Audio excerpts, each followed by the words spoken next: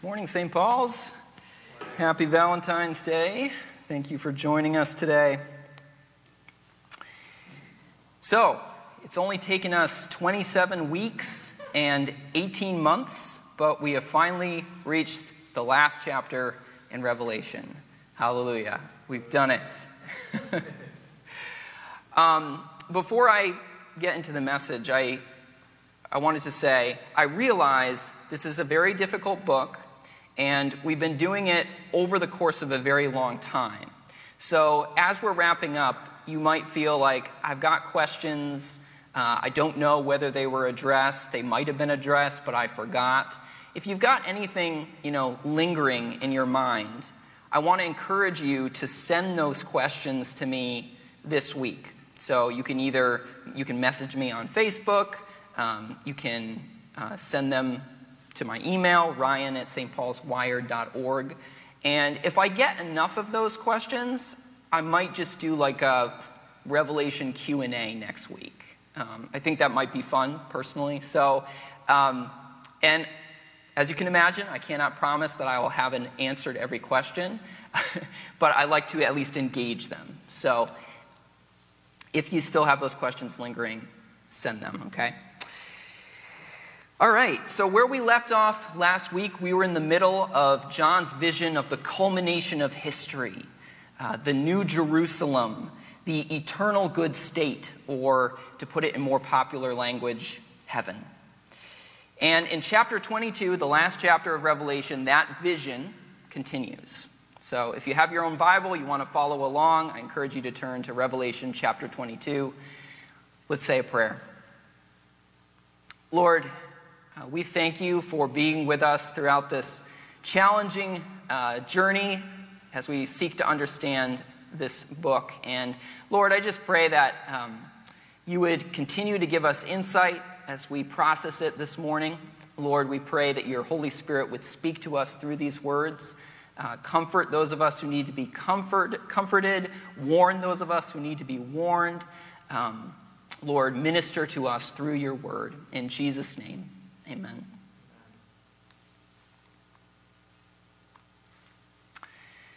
Then the angel showed me the river of the water of life, as clear as crystal, flowing from the throne of God and of the Lamb down the middle of the great street of the city. On each side of the river stood the tree of life, bearing 12 crops of fruit, yielding its fruit every month. And the leaves of the tree are for the healing of the nations. No longer will there be any curse. The throne of God and of the Lamb will be in the city, and his servants will serve him. They will see his face, and his name will be on their foreheads. There will be no more night. They will not need the light of lamp or the light of the sun, for the Lord God will give them light, and they will reign forever and ever. So this is where the vision of the New Jerusalem concludes, so we're going to pause here for a little while. What John describes here is the story of the Bible coming full circle. There's a lot of imagery here that recalls the very first book of the Bible, the book of Genesis, and specifically the Garden of Eden, the state of creation before human beings sinned. Like Eden, there's a river flowing through the middle of it, through the middle of the New Jerusalem. Like Eden, there are trees that provide food and healing. Like Eden, humans live there and they serve God and they reign over creation. So what John's vision is saying here is that heaven is going to be the restoration of Eden. Now, like we talked about last week, it's not just going to be the restoration of Eden, it's going to be even better than that because heaven is a city, right? It is a thriving, diverse human civilization.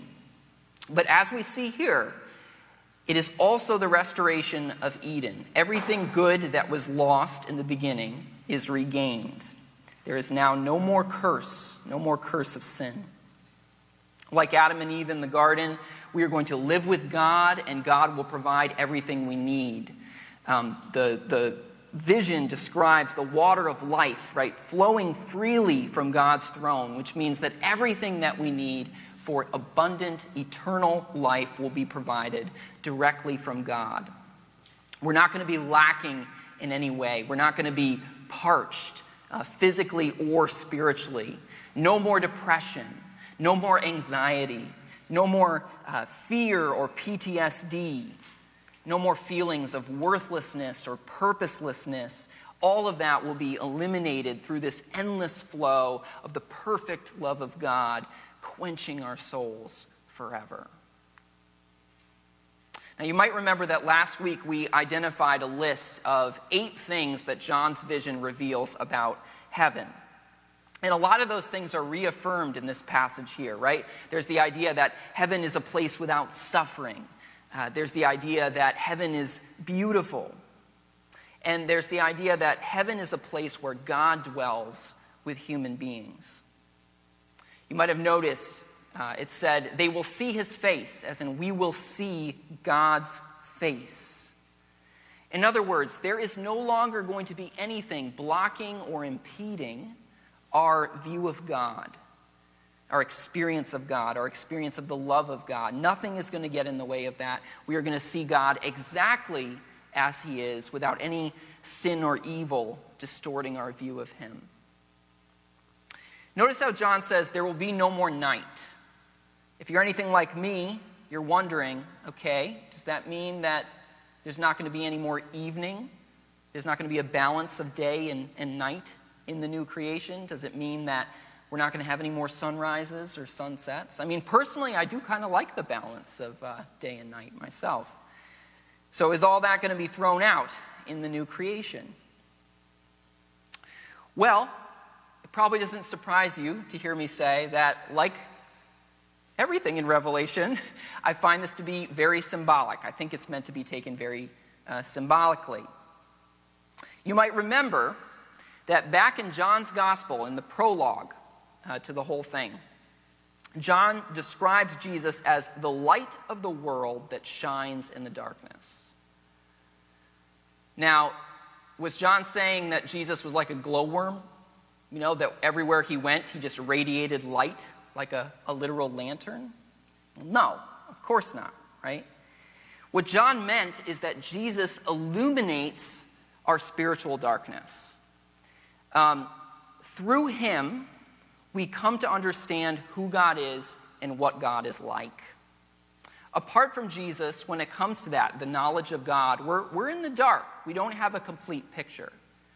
But Jesus reveals the Father, right? Jesus reveals what God is like.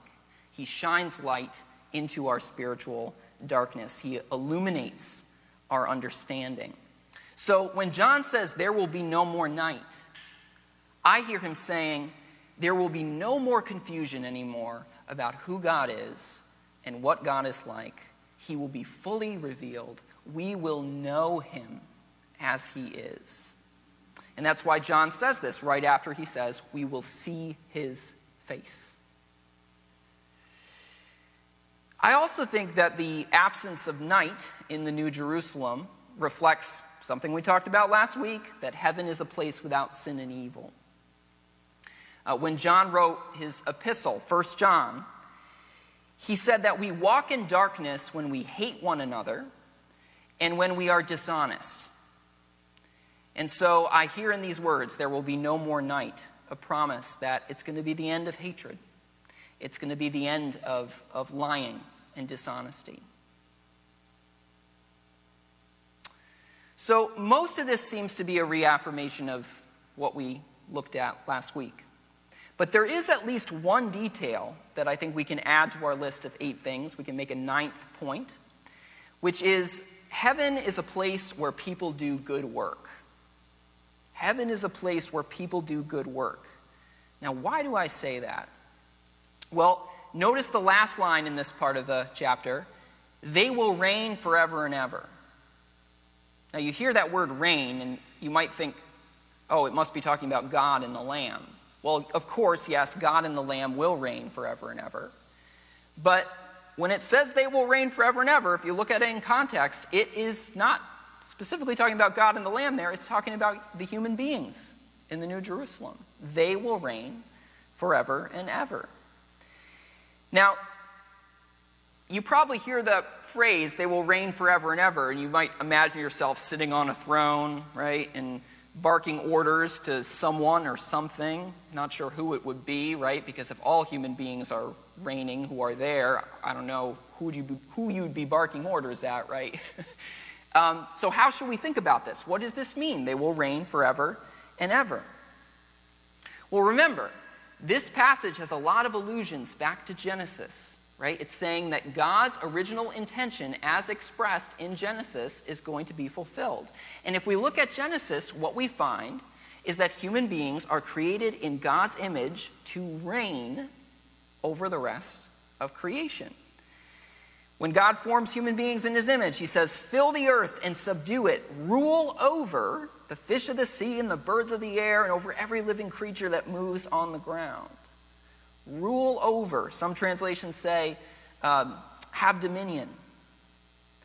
So when John describes people in heaven reigning forever and ever, that's probably what he means. He's describing human beings fulfilling God's original intention in Genesis. Now, what was that intention? Okay, what does it mean for human beings to reign over the rest of creation? Well, here's the way I like to put it. God created a world full of possibilities. And then when he made human beings in his image, he equipped them to bring those possibilities into reality. Human beings, more so than any other species, are empowered, created in such a way that they have this ability, we have this ability to bring possibilities into reality. Okay, so example, God created trees. A lot of possibility latent in a tree, right? Human beings, made in God's image, then create log cabins and everything else that you can make out of trees. God creates an egg. Human beings make an omelet. So creation full of possibilities. Human beings created in God's image have this power to bring those possibilities into reality. And it's because we are made in God's image, which means we are made to reflect the character of God.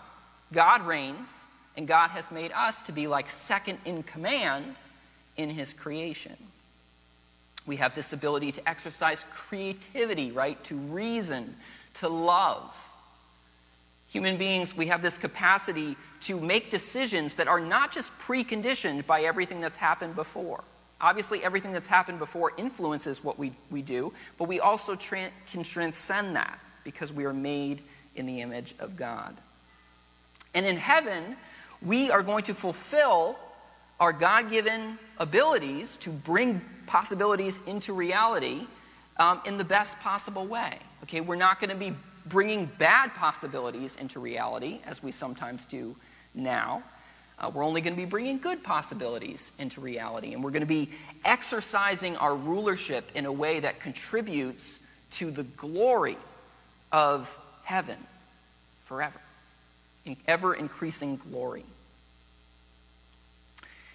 And one way of describing the process of bringing good possibilities into reality is the word work, right? That's what work is. So in heaven, we are going to work, but it's not going to be toilsome work. It's going to be life-giving work. It's going to be good work. It's going to be the kind of work that makes us feel alive and like we're fulfilling our purpose. And it's neat to think we're never going to run out of good possibilities to bring into reality because God, who is infinite, is the source of those possibilities. So there will never be an end to the good things that we can create and enjoy. All right, let's keep reading. Verse 6. The angel said to me, "These words are trustworthy and true. The Lord, the God of the spirits of the prophets, sent his angel to show his servants the things that must soon take place. Behold, I am coming soon. Blessed is he who keeps the words of the prophecy in this book. I, John, am the one who heard and saw these things. And when I had heard and seen them, I fell down to worship at the feet of the angel who had been showing them to me. But he said to me, 'Do not do it. I am a fellow servant with you and with your brothers, the prophets, and of all who keep the words of this book. Worship God." Then he told me, "Do not seal up the words of the prophecy of this book, because the time is near. Let him who does wrong continue to do wrong. Let him who is vile continue to be vile. Let him who does right continue to do right. And let him who is holy continue to be holy. Behold, I am coming soon. My reward is with me, and I will give to everyone according to what he has done. I am the Alpha and the Omega, the first and the last, the beginning and the end. Blessed are those who wash their robes, that they may have the right to the tree of life and may go through the gates into the city. Outside are the dogs, those who practice magic arts, the sexually immoral, the murderers, the idolaters, and everyone who loves and practices falsehood. I, Jesus, have sent my angel to give you this testimony for the churches. I am the root and the offspring of David and the bright morning star." Okay, we'll pause here. 3 times in this passage, a word is used that probably sounds a little strange to us. Soon. Soon. The angel says that this revelation has been given to God's servants to reveal the things that will soon take place, right? And twice, Jesus says, "Behold, I am coming soon." And yet, here we are, 2,000 years later, and heaven has not descended to earth. Jesus has not returned. Evil and suffering are still rampant in creation. So why did Jesus tell people 2,000 years ago, "I'm coming soon"? Well, I know of 2 possible answers to that question, and I think both of them are true. First possible answer is because soon for God is different than for us. You notice Jesus says right after this, "I am the Alpha and the Omega, the first and the last, the beginning and the end." It means there has never been a time where Jesus has not been. For all of history and before that, Jesus is the great I am. He has always been and he always will be. And so you can imagine that if you have God's perspective and you're thinking of the grand scheme of history, a couple thousand years could very well just be a little drop in the bucket, right? When the early church wondered why Jesus was taking his time and coming back, the Apostle Peter said that you have to remember that time is different from God's perspective.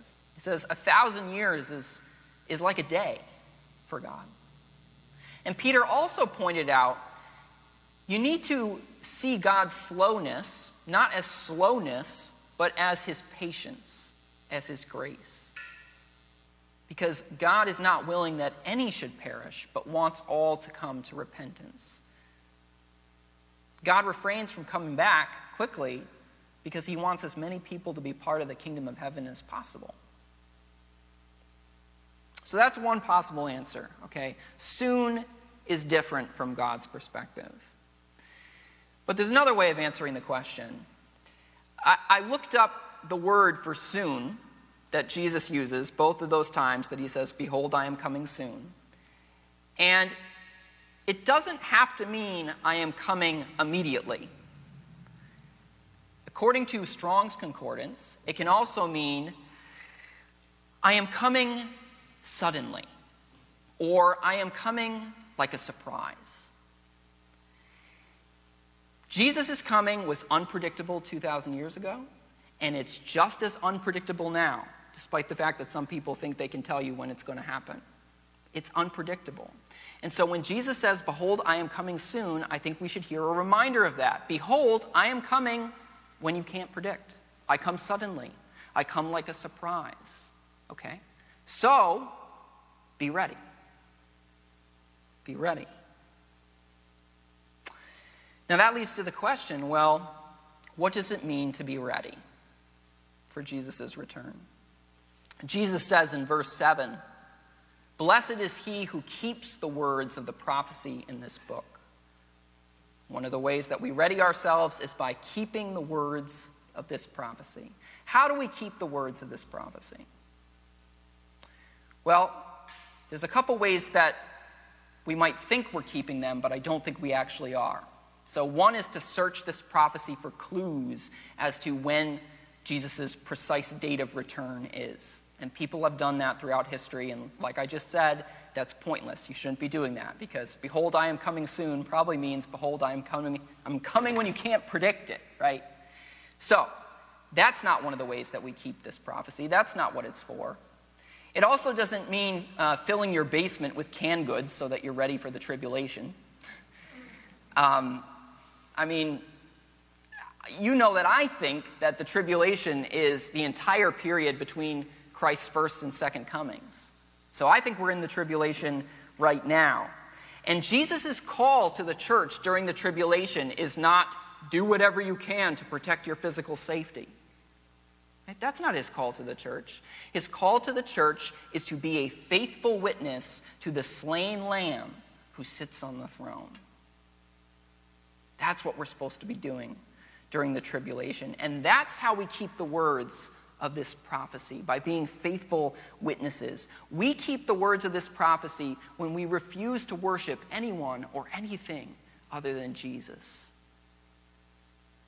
In the first century, when this was written, there was a great temptation to worship the Roman Empire and to worship the emperor, because in worshiping those things, you received money, power, and safety.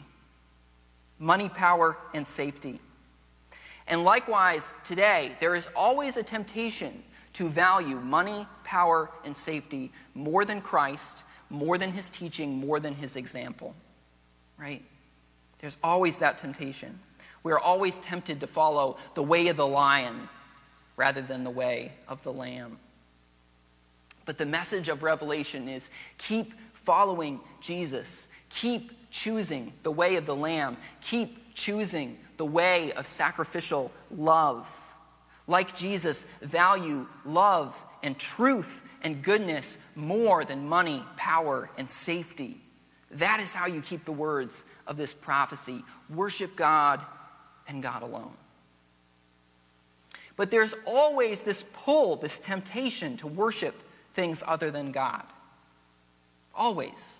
And we even see that in this passage, right? Because once John has received this prophecy, what's his reaction? It's to fall down and worship the angel, right? And the angel says, no, don't do that. Have you heard anything in this whole prophecy, John? The whole point of the prophecy is worship God and worship God alone. That's why we get this little detail here, because it's reminding us of the whole point of the prophecy. Worship God, right? Even when the dragon and the beast and the false prophets are spouting their lies and vying for your allegiance and trying to tempt you with promises of wealth and power and safety, choose to worship God. Choose to follow the way of the Lamb. A metaphor that this passage gives for readying ourselves for Jesus' return is washing our robes. Washing our robes. Jesus says, blessed are those who wash their robes, that they may have the right to the tree of life and may go through the gates into the city. Now you might remember, this is not the first time that Revelation has talked about washing our robes. Way back in chapter 7, we probably looked at this one over a year ago. Way back in chapter 7, when John sees the multitude of people from every tribe and nation and language standing around the throne and worshiping God, he's told, these are they who have come out of the great tribulation. They have washed their robes and made them white in the blood of the Lamb. Now, what does that mean? Okay, well, remember, this is all symbolic. Obviously, this doesn't make sense from a laundry perspective, right? You can't make something white by washing it in blood. Washing robes is a symbol of us being cleansed of our sin. Cleansed of our sin. And what that tells us right there is that the way that we are cleansed of our sin is through the blood of the Lamb. Meaning, we are cleansed through Jesus' sacrifice on the cross for our behalf. Okay, that is what reconciles us to God. That is what cleanses us of our sin. So the way that we wash our robes, metaphorically speaking, is by recognizing what Christ has done for us, by putting our faith in him, by trusting in him, and by receiving this gift that he offers of reconciliation with God. That is how we wash our robes. Now, Scripture is clear, okay, that when we wash our robes, when we put our faith in Jesus, that does affect our behavior. There's a necessary connection between those two things. Okay, one does not happen without the other. That's why we're told, right? Outside the city are the dogs, those who practice magic arts, the sexually immoral, the murderers, the idolaters, and everyone who loves and practices falsehood. So part of readying ourselves for Christ's return, which could happen at any moment, is turning from these kinds of sins. That is part of getting ready. And just a side note, in case you're wondering, okay, this is not saying that dogs literally won't be in the kingdom, like literal dogs. Dogs is a kind of a slang for human beings who practice evil things, like weasels. Okay, so don't take that literally. But yes, part of readying ourselves for Jesus' return should be turning from sin. But I want to be clear about this. The way that we turn from sinful things is not just by trying to work on our behavior, okay? It's by turning toward Jesus, by allowing him to wash our robes, right? By trusting that he has done what is necessary through the cross to forgive us and to transform us. Now, what if you look at that list of sinners right there who are outside the city and you think, I'm worried that describes me? What if that's what you're thinking right now? If that's what you're thinking, here's something I want you to notice. These people who are described as outside the city, are they there because God doesn't want them in the city, or because they've chosen to be outside the city? There was an interesting detail in the passage from last week that I didn't talk about. It says that the gates of the city will never be shut. The gates of the city will never be shut. Now, what does that imagery suggest? It suggests that if anyone is outside the heavenly city, it's a self-imposed exile. It's not because God has said no to them being part of the city. God has done everything he can. He has flung the gates to the heavenly city wide open, right? He has gone as far as to take on human flesh and suffer and die on a cross so that we might come into the heavenly city. God's not saying no. Ultimately, if someone's not part of the heavenly city, it's because they prefer these sinful behaviors to the sinless environment of the heavenly city. Okay, it is a self-imposed exile. And so if you feel like you're part of this list, I want you to hear this. The doors of the heavenly city are open to you. And God is inviting you, come on in. He's inviting you, if you're thirsty, come and drink the water of life. I'm not saying no to you. I'm calling you to me. Okay, but you have to turn from your sin and turn toward Jesus, turn toward the heavenly city. So I want you to feel welcome this morning. I want you to feel the invitation to move away from evil and to move towards Christ and towards the forgiveness and healing that he offers. The gates are open. Come. All right, before we look at the very last part of the passage, I just want to comment on one more line in this section that might be a little confusing. Verse 11 says, "Let him who does wrong continue to do wrong. Let him who is vile continue to be vile. Let him who does right continue to do right. And let him who is holy continue to be holy." Did that part strike you as strange at all? It's when I first read it, I thought it was kind of weird because it sounds like it's saying, hey, those of you who are doing evil, don't repent. Keep it up. You'll get what's coming to you. And that doesn't sound right? Because like I just said, the gates of the heavenly city are open. Jesus is always calling us to repent and to turn towards him, right? And to come and drink the water of life, right? So why, what's going on here? Well, here's how I understand this. Okay, it's important to recognize the angel is not speaking to those who are practicing evil. Right? The angel is speaking to John, and then through John is speaking to the church. So when the angel says, let him who does wrong continue to do wrong, what I hear is a reminder that we as the church are not supposed to be in the business of vengeance. Okay? And that is definitely a theme that is run throughout Revelation. Okay? Even though Revelation is all about how wicked the forces of evil empire are and how they seek to persecute the church, even though it's all about that, there's no point where it ever says, assassinate the emperor.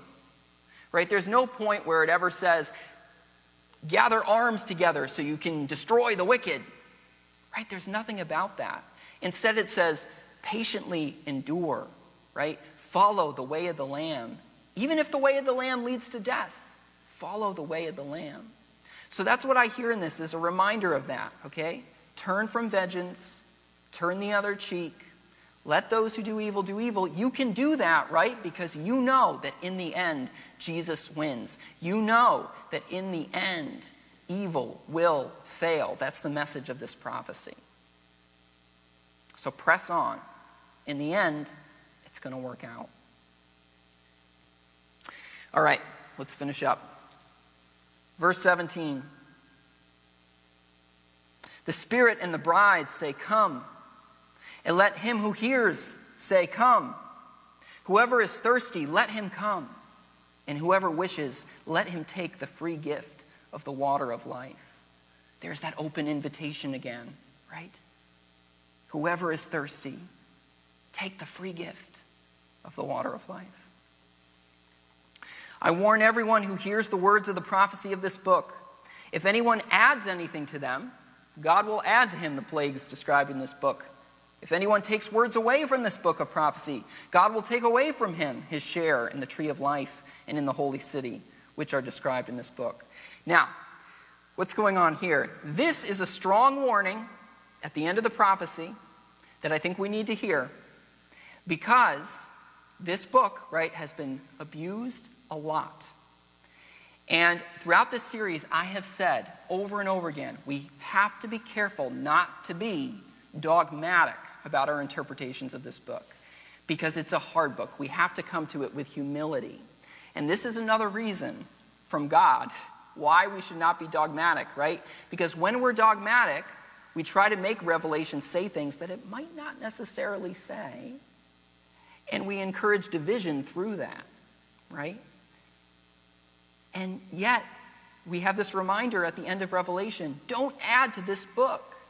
Adding to this book doesn't necessarily mean that you're literally inserting words into it, right? But it could just mean that you declare that you know what certain parts of it mean and demand that others think the same thing, even though those parts are hard to figure out, right? So if I were to summarize this, it would be like, don't be dogmatic as you're reading Revelation in the future. Be careful, be humble, okay? Verse 20. He who testifies to these things says, yes, I am coming soon. Amen. Come, Lord Jesus. The grace of the Lord Jesus be with God's people. Amen. Amen. When I was a kid, I was fascinated by the book of Revelation. Actually, I shouldn't say that. I was fascinated by the idea that I could know the future. And so when I was in junior high, and I was in confirmation class at church, and we had to pick a subject for our confirmation class final project, I chose Revelation. I don't even remember if I read Revelation. I think I skimmed it. I hope I read it. But what I do remember is I read a book called Late Great Planet Earth by a guy named Hal Lindsey. It's from the 70s. I assumed Hal knew what he was talking about, and I wrote my paper, which is basically a synopsis of the Left Behind series. And then I was supposed to create some kind of visual to complement the paper.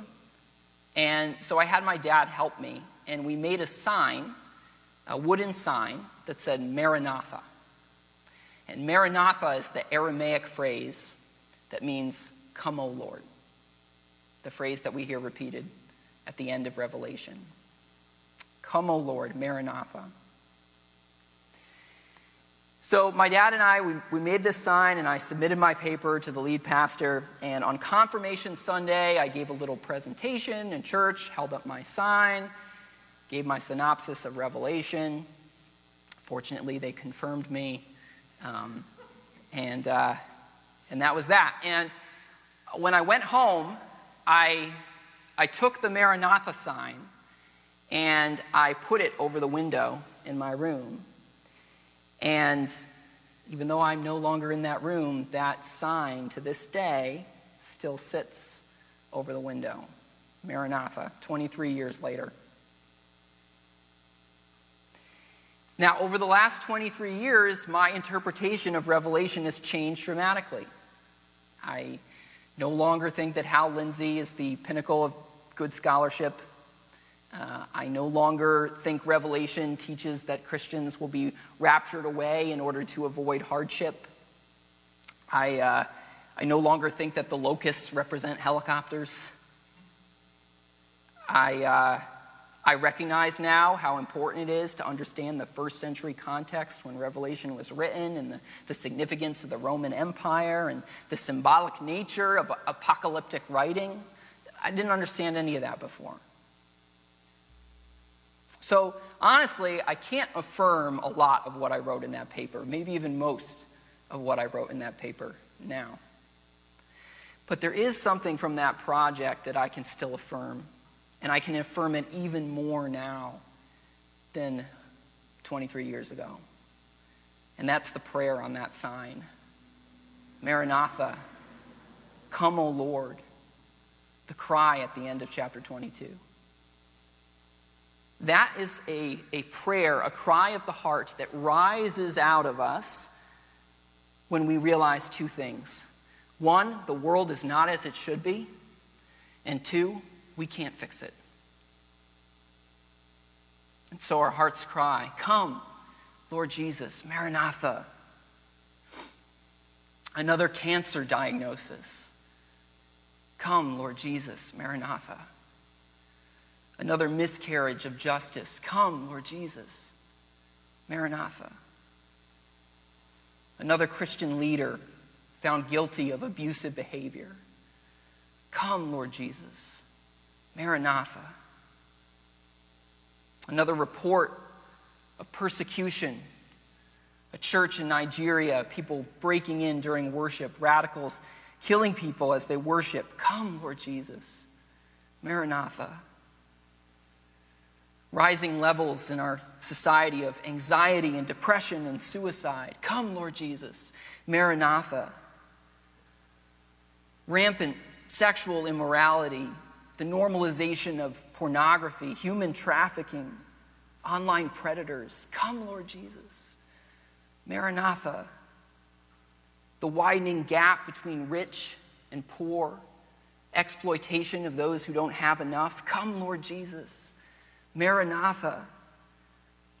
An avalanche of daily misinformation, propaganda, so much confusion, disagreement on what the truth is, disregard for facts.